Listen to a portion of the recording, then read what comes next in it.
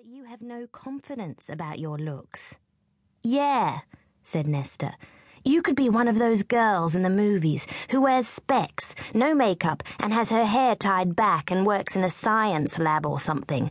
Then she meets the hero, lets her hair down, takes off her glasses, and reveals that actually she's a total babe.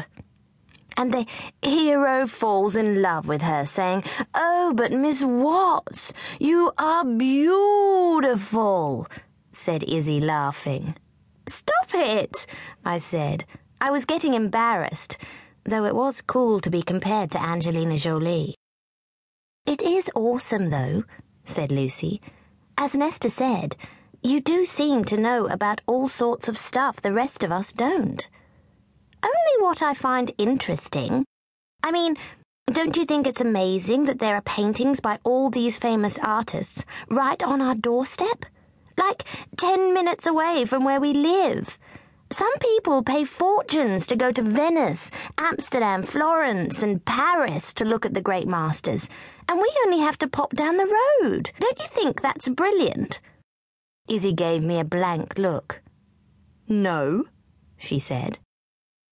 "There's one called The Guitar Player by Vermeer. I'd have thought you'd have loved that, Izzy, seeing as you're into music. She's got such a look of delight on her face.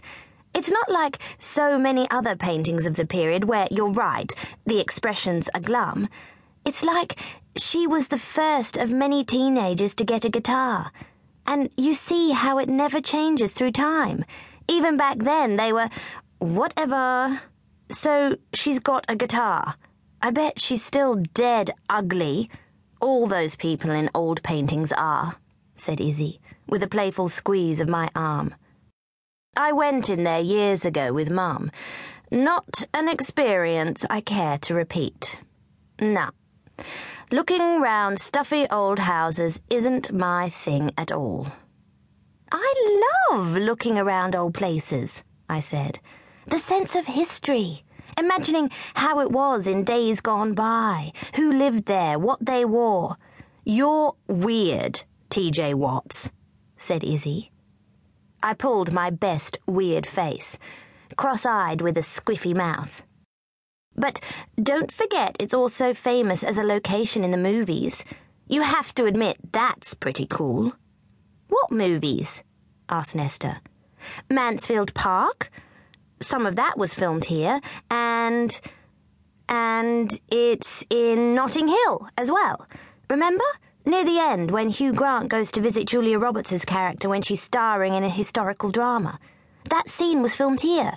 You can see the house in the background." "Still a stuffy old place," said Izzy. "But whatever turns you on." I rolled my eyes. Oh, such Philistines as friends. I don't know if I can bear it. "Well, at least you don't have to hang out with a brain box like we do," groaned Izzy. "Neanderthal," I said. "Swap box, airhead, clever clogs, ignoramus, wombat." "Wombat?" "Yeah," said Izzy with a wide grin. "Neoclassical wombat." This time Lucy rolled her eyes. "For heaven's sake, I'm freezing.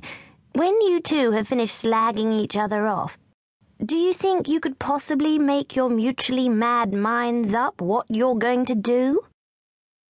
And actually, if anyone's an airhead or whatever, it's me," said Nesta. "Izzy, you're as much of a bookworm as TJ, and don't pretend otherwise. I'll go inside and look with you, TJ, part of my education program." Nesta recently went through this phase when she was worried that we all thought she was shallow. Then she started going out with a boy called Luke and got paranoid that he might think she wasn't very bright. As if.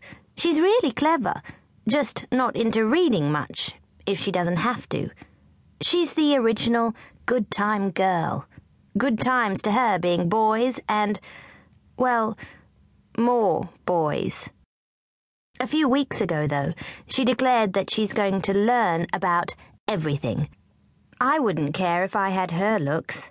Even with her brace in, she looks fantastic, and boys would fall flat at her feet, whatever